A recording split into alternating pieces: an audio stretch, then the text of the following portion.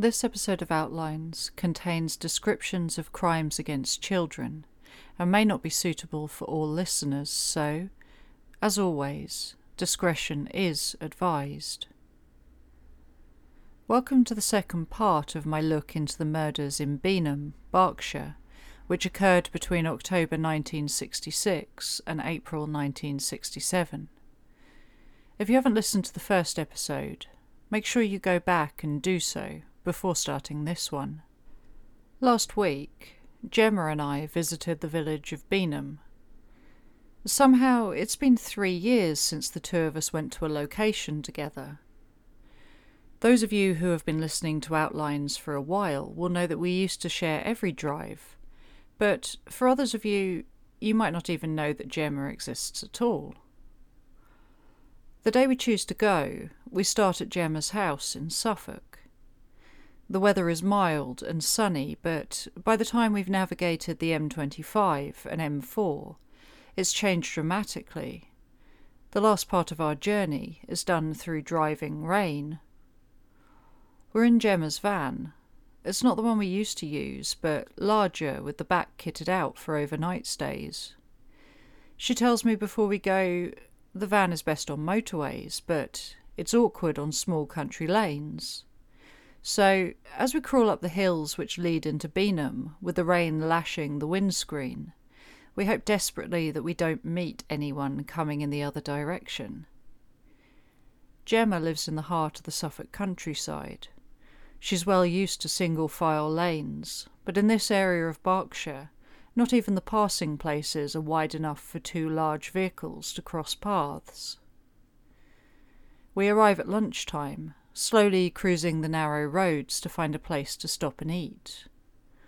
We pass the Six Bells pub, the location where Yolandi Waddington was last seen alive, and end up in the small car park outside the Victory Hall, where in 1966 every man in Beenham had his blood taken in an attempt to find a match to her killer.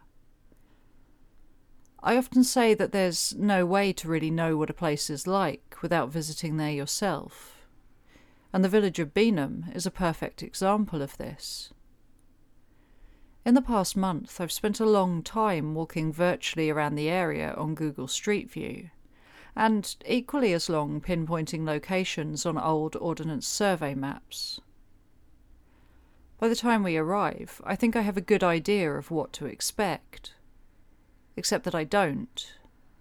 Because no amount of wide-angled street view lens shots can prepare you for the narrowness of the roads and the sense of claustrophobia that being in Beenham brings. I don't know if it's the size of the van or the way the houses in the centre of the village hug the line of the road, but despite the old picturesque Berkshire buildings and expanses of countryside, I find myself feeling as if we're somehow too large for the place. As with many of the smaller communities we've visited, there is a sense that we shouldn't hang around too long. In 1967, the year in which today's case takes place, Beenham was described in the papers as a little country village, one where people are born and grow up and become old. Another said, "It is a village of friends and relatives. Strangers stand out like telegraph poles in a meadow." One man, who had married into a well-known village family, summed it up by saying, "You have to die here before anyone accepts you." Back then it was a secluded area, but one which was starting to feel the effects of urban sprawl. Between the farm cottages and fields, new dwellings were beginning to appear. It was reported that 90% of the men in the village worked in the factories that ran along the A4, or the Bath Road as articles often referred to it. There was already a small estate of council houses, and more were emerging. And yet, despite that, by modern standards, Beenham is still a rural community. Before we go on the drive, I speak to a friend who's also written about the Beenham murders, and he says, "I think the place where the girls were killed has been redeveloped now." Except that it hasn't. What was once the Mayridge pit is now just a stretch of fields, and the area opposite, on the other side of the road where the disused Blake's gravel pits, in which the bodies of 9-year-olds Jeanette Wigmore and Jacqueline Williams were discovered, may have been filled in, but what stands there now is still very much the same countryside as would have been there then. If you look at a map from the time, you see how Webb's Lane winds out of Beenham to where it intersects with Admore Lane. Marked along the road are a series of buildings, copses and pits. There are Park and Lambden's farms, and Goodboys, Summerhouse and Deadwood Copse, among others. All the area is gravel pit and farmland and woods with snaking narrow tracks, which still follow the same footprint now as they did back then. The place where we stop, close to the site of the old gravel pit, is under a canopy of trees, but still provides little shelter from the rain, which refuses to hold off.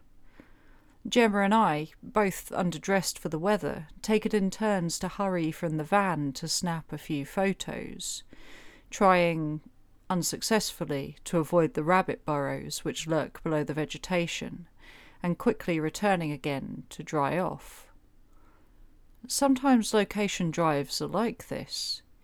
You travel 100 miles to huddle cold and damp in a van by the side of a tiny country road in a county that you've only ever passed through on your way elsewhere. That day, I was worried I wasn't going to get a proper sense of the place, and yet there was one moment. I stood next to the van, and just for a couple of minutes the rain held off, and in that brief window a silence fell on the area. I could hear the drip of raindrops rolling off of the trees, the wind in the foliage as it carried across the fields, and, briefly, I felt indescribably lonely.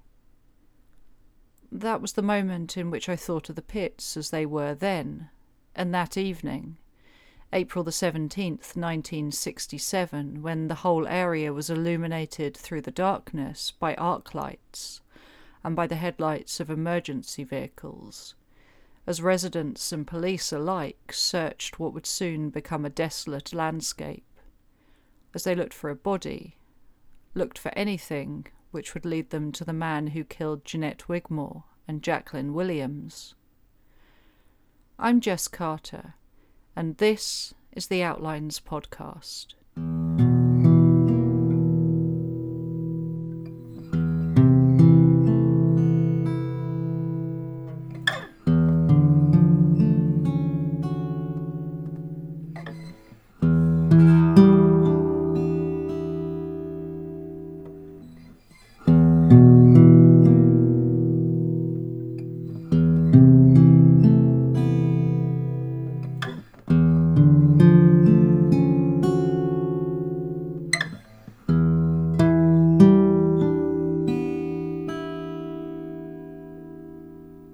Monday the 17th of April started much the same as any other day for 9-year-olds Jeanette and Jacqueline, who were often described as pretty, lovely and full of life.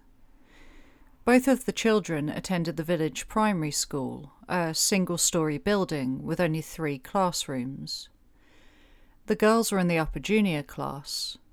Jeanette, who had recently decided to cut her long blonde hair short, was described as being good at her schoolwork, with an ambition to be an air hostess. Her father, Tony, was a paper mill worker, and she had attended the school since she was an infant. Jacqueline for less time. Jeanette's family had been in the village for around 6 years. Tony Wigmore had reportedly been evacuated there during the war, and returned as soon as he could. Jacqueline's parents, Pamela and Terence, who owned Beenham Garage, had moved to the village in around 1964. Until January of 1965, she had attended Birch Copse Primary School in Tilehurst, and the headmistress there remembered that she was a very quiet, pleasant girl and nice-looking. She was quite bright at her work. That day, the two friends, who were described by the school's headmaster as not the sort of girls who made enemies, just friends, you could not help but like them, spent their last few school hours preparing logbooks for a youth hosteling trip. After finishing school, it was reported in the papers that Jeanette, a chatty and lively girl, went to visit her grandmother Alice, who lived at the top of Webb's Lane. Alice had been unwell, and the girl stayed for a little while, telling her, "Goodbye, Granny, see you tomorrow day," when she went. Between the time that the girls left school and 4:30 that afternoon is a little difficult to pin down an exact timeline, but we know that at around 4:30 the two of them left the Williams' garage. Sometimes Jacqueline's younger sister, 6-year-old Caroline, would accompany them, but that day she decided against it, and so it was just Jeanette and Jacqueline who walked up Webb's Lane to Park Farm Cottages, where the Wigmores lived. Jacqueline pushed her bicycle alongside her, and they stopped to pick up Jeanette's, which her family had clubbed together to buy her as an 8th birthday gift. Then the two girls rode off in the general direction of the disused gravel pits. At around 5:10 p.m, Jeanette's father, Tony, was watching from either the bedroom or the back room of their cottage when he saw the girls playing together on a track named Switchbacks, a few fields away from the house. Roughly 20 minutes later, Mr. Goody and two small cousins, one of whom was a schoolmate of the girls, spied them at the junction of Webb's Lane and Admore Lane, where they were wheeling their bikes not far from Blake's gravel pit. The pit had been used by a local man until around 18 months prior, but now it was abandoned, and its main purpose seems to have become an area of interest for kids. It had swamps and dirt mounds, and not long prior, Jeanette had been at the pit collecting frog spawn from one of the pools there. Over the road at the Mayridge pits, the workmen began to think about heading home for the evening. It was a warm and still bright April day, and this sighting was the last time that the two girls were seen alive. It was a little while later that Tony and Marion Wigmore began to become concerned that their daughter was yet to return home. By the time it reached 6:45 p.m, Tony was worried enough that he started up his car, a white Hillman Husky, and headed out into the evening.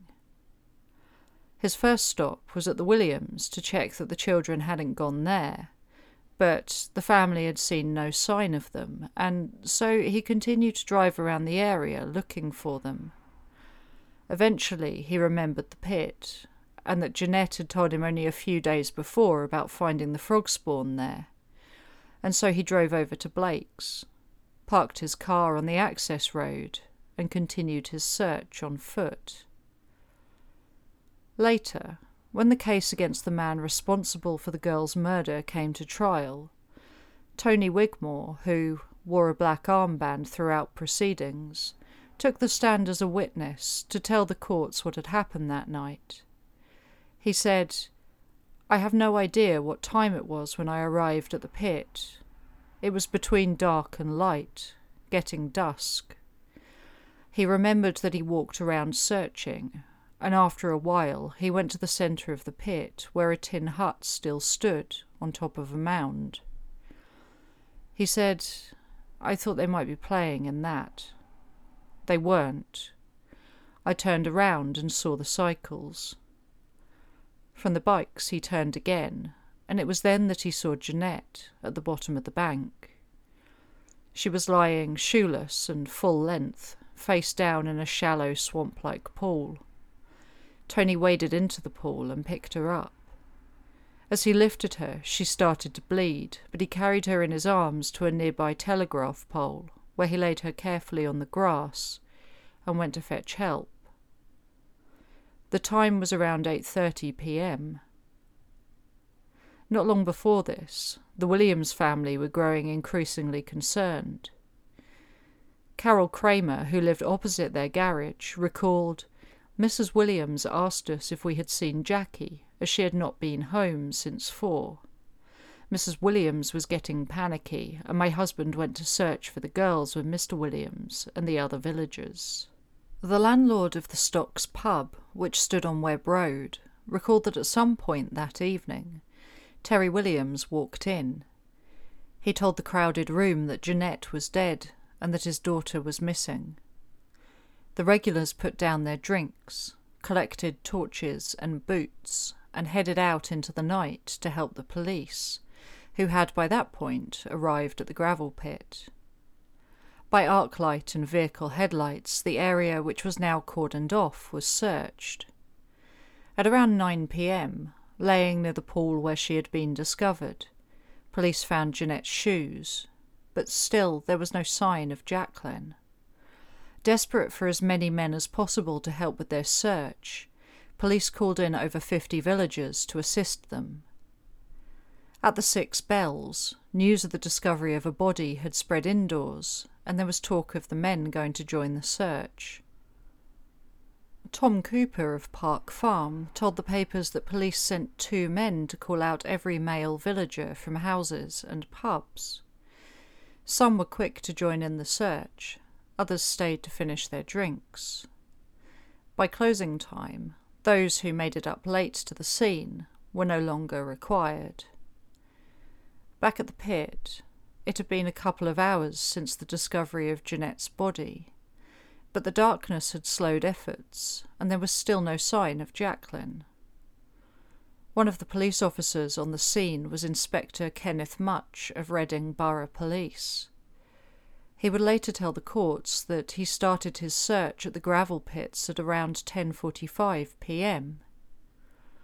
"I went to a pool about 8 feet in diameter and waded in.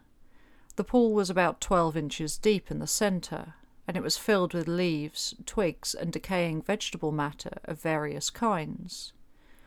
As I waded into the water, I found an obstruction with my foot. I bent down and moved leaves and twigs to one side, and found a girl child. She was completely concealed. I lifted her head up and saw that life had gone, and I left things as they were until senior officers arrived. It was around 10:55 p.m, just 10 minutes after he'd started his search. There are slightly differing reports on how far away from each other the 2 girls were found, but they average out at somewhere between 100 to 120 yards. Despite many officers already being in the area around the pool where she was discovered, Jacqueline's body had been completely concealed by leaves, twigs, and rotting vegetation. Tom Cooper said later, "The gravel pit is 100% place for a murder. He could not have chosen a better place. It's absolutely desolate." By the next morning, news of the murders had reached the nationwide press. It had only been a few days since the inquest into Yolandi's death had been concluded, but if the villagers thought that her case had drawn attention onto the small village, it was nothing compared to what was to come.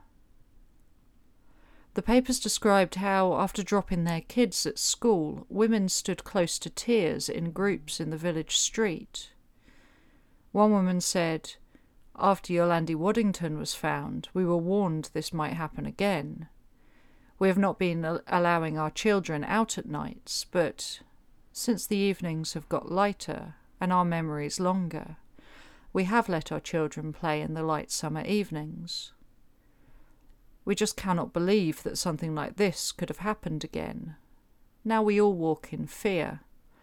We are locking our homes at night, and many people are talking about leaving the village." There are some archival video clips from the days following the discovery of the girls' bodies. They show overhead shots of Blake's Pit, close-ups of police officers searching the area, and contain interviews with the locals as they dropped their children off at school. One paper summarised the feeling among the villagers, saying, "When Yolandi Waddington was murdered, the women were scared. Now they are terrified. both for themselves and also for their children. These murders seemed to hit closer to home. Yolande was almost a stranger to the village, but nearly everyone knew Jeanette and Jackie. There was a sense that, despite the tragedy and fear, for the kids, life should continue on as usual. The footage shows boys out on the school field playing cricket, while their head teacher John Hurd tells the cameras, "Everyone is stunned and shocked by the whole business. But our job is to try and restore some sanity to the whole picture. And this is what we're trying to do now, and what we have tried to do all day." In the same clip, one mother tells the reporter, "It's such a horrible feeling. You're frightened to death to let the children out of your sight. You just feel numb all the time." Another is asked whether she thinks the deaths of Yolande, Jeanette and Jacqueline are connected, and she says, "I think so. Yes." When asked if she feels it could be someone local, she hesitates, saying, "It appears it might be." Later, the mother of the murderer tells the Reading Evening Post, "It seems funny when I look back now, but on the day after the murder I was on television. I was one of the mothers taking their children to school, and they interviewed us. And I said that if any mother or wife was sheltering the murderer, she should give him up. That is what I said on television." I spend a while listening to this clip, trying to work out whether she is the third of the interviewed women. I think I detect the slight clip of a Yorkshire accent, mellowed by the years living down south, but I can't be sure. Despite what was to emerge in the coming months, then, on Tuesday the 18th of April, the day after the murders, the woman who spoke to the television crews had no idea that soon her son would be arrested for murder. While journalists flocked to the village and surrounding areas, police began to get to work investigating the girls' deaths. It was 2 a.m. on the morning of the 18th of April when Professor Keith Simpson, the same Home Office pathologist who had been called in following the discovery of Yolande's body, was tasked with examining Jeanette and Jacqueline at the Royal Berkshire Hospital in Reading. He discovered that Jeanette had been stabbed 5 times, reporting that there were 2 bruises just below the angle of her left lower jaw, which, in his opinion, indicated that either a hand was steadying her head as she was stabbed, or that someone had covered her mouth. 3 of the stab wounds had been to her throat. The other 2, more superficial cuts, were to her chest. Of her throat wounds, one, a 2-inch deep slit, had punctured her jugular vein and carotid artery. This wound alone would have been fatal within a few minutes. He recorded her cause of death as shock and hemorrhage due to the stab wounds to her throat. The whole attack, he estimated, could have taken place in as few as 7 to 10 seconds. When it came to examining Jacqueline, she bore little in the way of external marks, only a slight flushing of the skin and a small bruise over the angle of her right jaw. These, he hypothesized, were signs that she had been seized by the throat and that suffocation had been attempted. He would later tell the court that, "I think she would be likely to have lost consciousness as a result of this."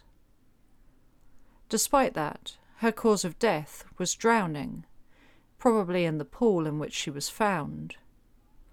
She bore no defensive wounds, and there was no evidence that a struggle had taken place as she was killed. In the days following the murders, Detective Superintendent William Marchant of Scotland Yard was keen to stress that both girls were fully dressed when they were found, and that there was no suggestion of sexual assault, although it emerged later that, whether he was deliberately withholding findings or it was just that all the tests had not been completed, this wasn't entirely the case.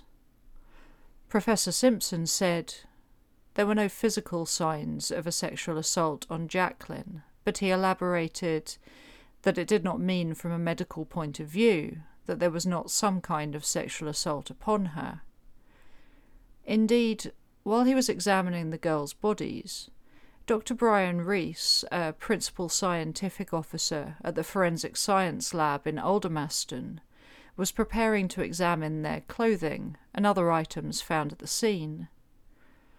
When he came to Jacqueline Williams' underwear, he found what was described as a large, diffused area of semen staining. Unfortunately, due to the fact that her body had been immersed in water, they were unable to identify a blood group. Later, he was tasked with examining swabs taken from Jacqueline herself, and on these he also found traces of semen. There was no evidence that Jeanette had suffered any assault, and so the theory that emerged was that whatever had happened that day, it was Jacqueline who had been attacked first. At the trial, Kenneth Jones, QC, posited the following scenario. He had followed her into the copse. If it had been that she knew him, she might have made no attempt to run away or struggle. She was then sexually assaulted, something that would happen quickly and suddenly, as between a man and a child of 9. And then, turning to the girl Wigmore, Williams was assaulted, but Wigmore was not. There must have been some other reason why she met her death. It is a matter for you to decide, but if she had seen her friend's attacker, whether she had seen the attack, it matters not, and if she knew him, or if the attacker thought she knew him, it might be that she would have had to have been silenced, because she could have revealed the identity of the man who attacked her friend. In the days following the murders, police blocked the access road leading down to the area where the gravel pits were, whilst searches were carried out. All the usual methods were deployed to help them catch the man responsible. House-to-house investigations began, and a mobile police headquarters was set up outside Beenham Village Hall, the same hall where, 5 months previously, the male residents had lined up to give blood in order to clear their names over Yolandi's murder. A questionnaire was prepared, to be answered by every person who lived in the village. Their replies would establish exactly where everyone had been between 5:30 p.m. and 6:30 on Monday evening. When Yolandi Waddington had been killed, villagers were hesitant to help the police. But this time, with the 2 girls dead, they were keen to do whatever they could to help. Superintendent Marchant said that they were getting all the help that they needed.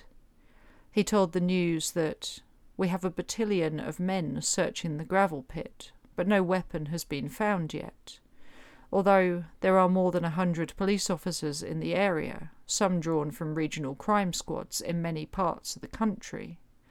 We are doing a house-to-house investigation this afternoon. The response from the public has been quite good, and we are sifting through a mine of information. Various people have been in touch about persons they have seen walking along the road near the pit, but nobody has been in touch to say that they have seen these girls after 5:30 p.m. In the area around Blake's pit, frogmen crawled on hands and knees through shallow pools of water and mud, and police carried out an inch-by-inch search of the area. They sifted through gravel around the old tin hut from which Tony Wigmore had spied his daughter's body, and special areas were cordoned off with string and markers. Officers in wellies and waders sifted through the swamps for the knife used to kill Jeanette. It was described as being a single-edged blade about 3/8 of an inch to half an inch wide. In the footage I mentioned earlier, taken the day after the murders occurred, a policeman gently uncovers 2 bikes, laying discarded side by side on short grass. The front of the shot shows tall weeds just beginning to flower, and behind where the bikes lay are scrubby bushes, still no more than sticks after the cold of winter. From the overhead shot, you see how the pit banks are lined with trees leading down into the basin, half covered with grasses, but still with recognisable paths winding around them. When you look closely, you can catch the glint of water where pools of various sizes lay scattered randomly throughout. Scythes were used to cut down the swamp grass, and the area was searched so thoroughly that by the time the investigation was completed, the pit, which had once been bursting with nature and life, was said by one local to have begun resembling a moonscape. Following appeals for anyone who might have seen either the girls or someone else in the area in the hour after 5:30 p.m., which had been identified as the probable window of death, witnesses began to come forward, claiming that they had seen several unknown cyclists in the area. Mr. Ron Reed, who worked at the Mayridge site opposite, told the papers that, "On Monday afternoon, I noticed a man sitting on an iron gate about 400 yards from the pit where the girls were found. I was taking a load of gravel into Newbury, and when I came back about 2 hours later, he was still sitting there. That was quite late in the afternoon, and I couldn't help noticing him. He was sitting, looking across the fields. He had a bright blue racing cycle which looked new. I would say he would have been aged about 50 to 55. I could not see his face, but he had white hair and was wearing a sort of wind cheater. When I heard about the girls, I immediately thought of him. I have worked at the pit for about 6 years carrying gravel to Newbury 7 times a day. I have never seen the man before, but I know all the farm workers and the local people around here." Another woman told of a man she'd seen about 400 yards away from the pit a few hours before the girls were killed. She said she spoke to him briefly as she passed by. Mrs. Edie Goodall told of the man on the racing bike who she had spoken to as she walked home from Mac's Cafe on the A4 where she worked. She said he was sitting there on an iron gate, and when I saw him I said good afternoon. He returned the greeting. I cannot really remember very much about him, but I would say he was aged about 50 and had a blue racing bike. It must have been about 3 p.m. when I saw him. On Thursday the 20th of April, a blue overcoat and a pair of trousers, both heavily mud-stained, were found by a journalist as he walked in the woods close to the scene. The reporter said that the police seemed to think that the clothes could be important. They were covered with mud and looked as if they had been in muddy water and had dried out in the sun. They were the sort of clothes that a teenager would wear. Police at this point were working on the assumption that whoever the killer was, he must have gotten himself relatively mud and water-stained, and perhaps even bloody after carrying out the attacks. As the week rolled on, there was no sign of the press letting up their coverage of the murders.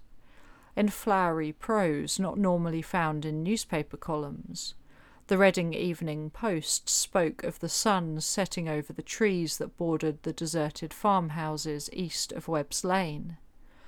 He described how a policeman stands guard at the entrance to the pit and above him hangs a deep, deep red sky.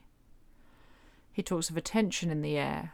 The writer, speaking through a lens of sexism, says that while he expected hysteria from the women of the village, they have approached the murders with a common sense born to mothers.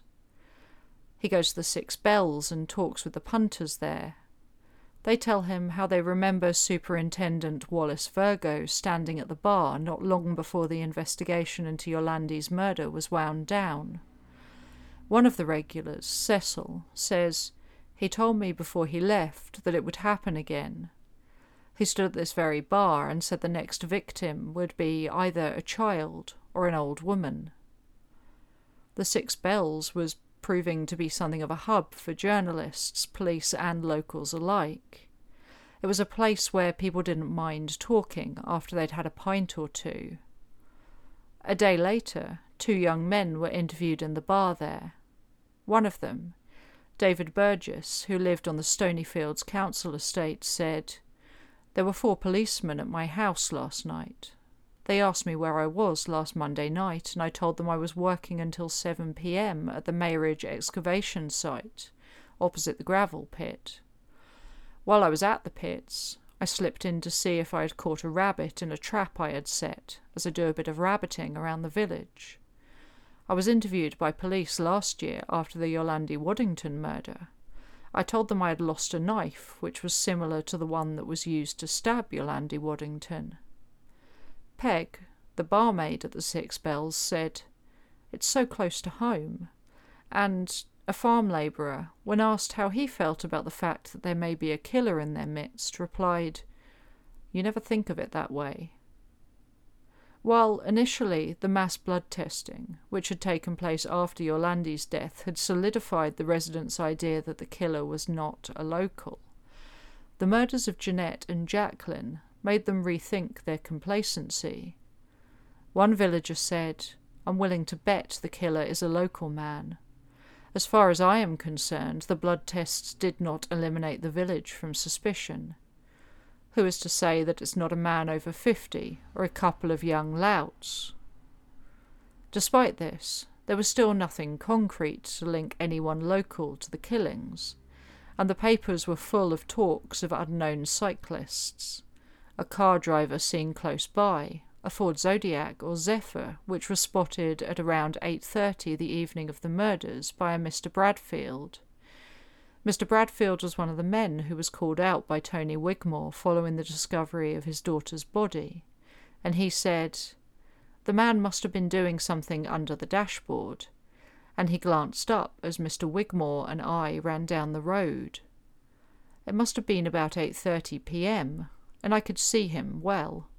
He was a smallish man, aged about 20 to 25, and had high cheekbones. His hair was curly and mouse-coloured. There was also a bird watcher, who police thought might be a witness. She was eventually identified as Mrs. Evelyn Trembath, who said, "I use the road to get from Bath Road to Pangbourne. It's so much quieter. I'm interested in birds, and I stopped off by the pits to look through my binoculars, though I did not look into the pit where the girls were found. The place was deserted, and as I had no idea of the time, I was unable to help the police. I wouldn't have known that anything had happened there." As the days rolled on, potential suspects, all strangers to the village, were identified and eliminated one by one, and, in a pattern that I see time and time again throughout my research, despite the early enthusiasm of reporters, eventually the newspapers started to run out of things to say. Despite the fact that Beenham itself was still being regularly inundated by what was described as morbid sightseers, who would motor slowly through the village intent on seeing for themselves where the murders had been committed. In the press, articles on the killings were getting shorter and shorter. The information was no longer fresh, and so what was being published became no more than rehashes of previous columns. On the 29th of April, 12 days after the girls' deaths, newspaper interest was briefly reignited when it was reported that Jeanette's grandmother was being flown back to England from Melbourne, where she had been living for the past 13 months. The flight, which would cost £800, was being funded by the Metropolitan Police Widows Fund. Marion Wigmore's father had been a policeman until his death in the Second World War. Speaking about Marion, her brother Kenneth said, "She told me the other day that she cannot see the point of living.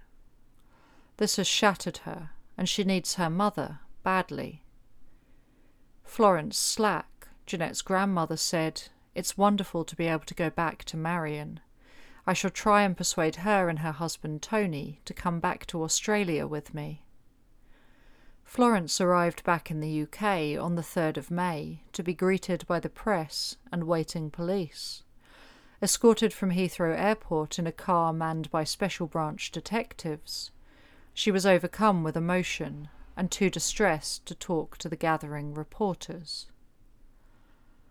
This is the point where, if I were covering an unsolved case, information would have become scant, but here, just as it looked, according to the papers, as if police might be all out of options, on Friday the 5th of May 1967, a little shy of 3 weeks after the girls were killed, suddenly a short article appeared saying that forensic tests were being carried out by scientists at Aldermaston, and that it was expected that these tests would lead to an arrest within the next 4 days.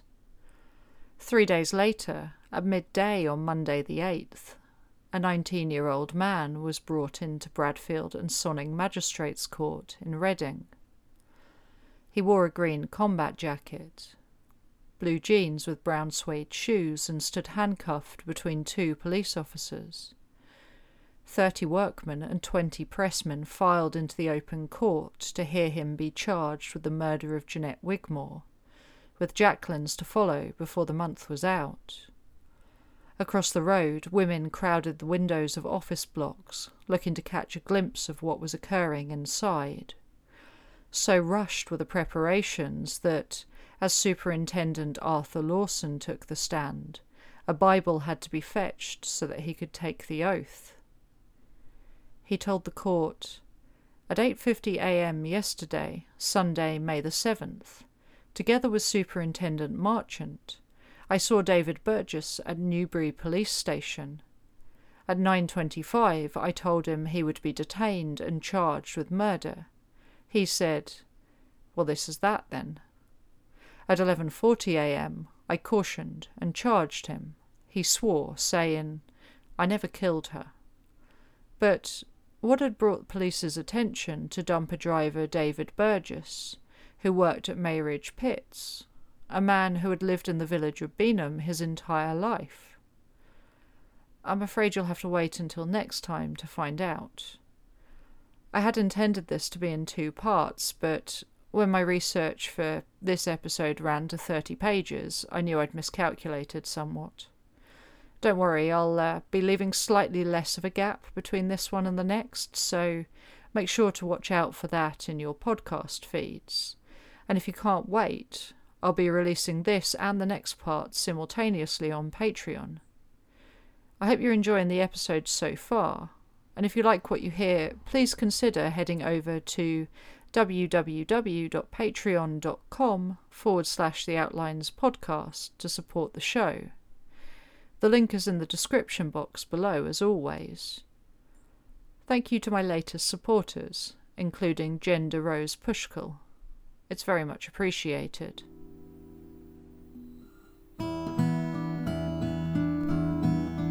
This episode of Outlines was researched, written, performed and produced by Jess Carter. The music was composed by Elias Hardy.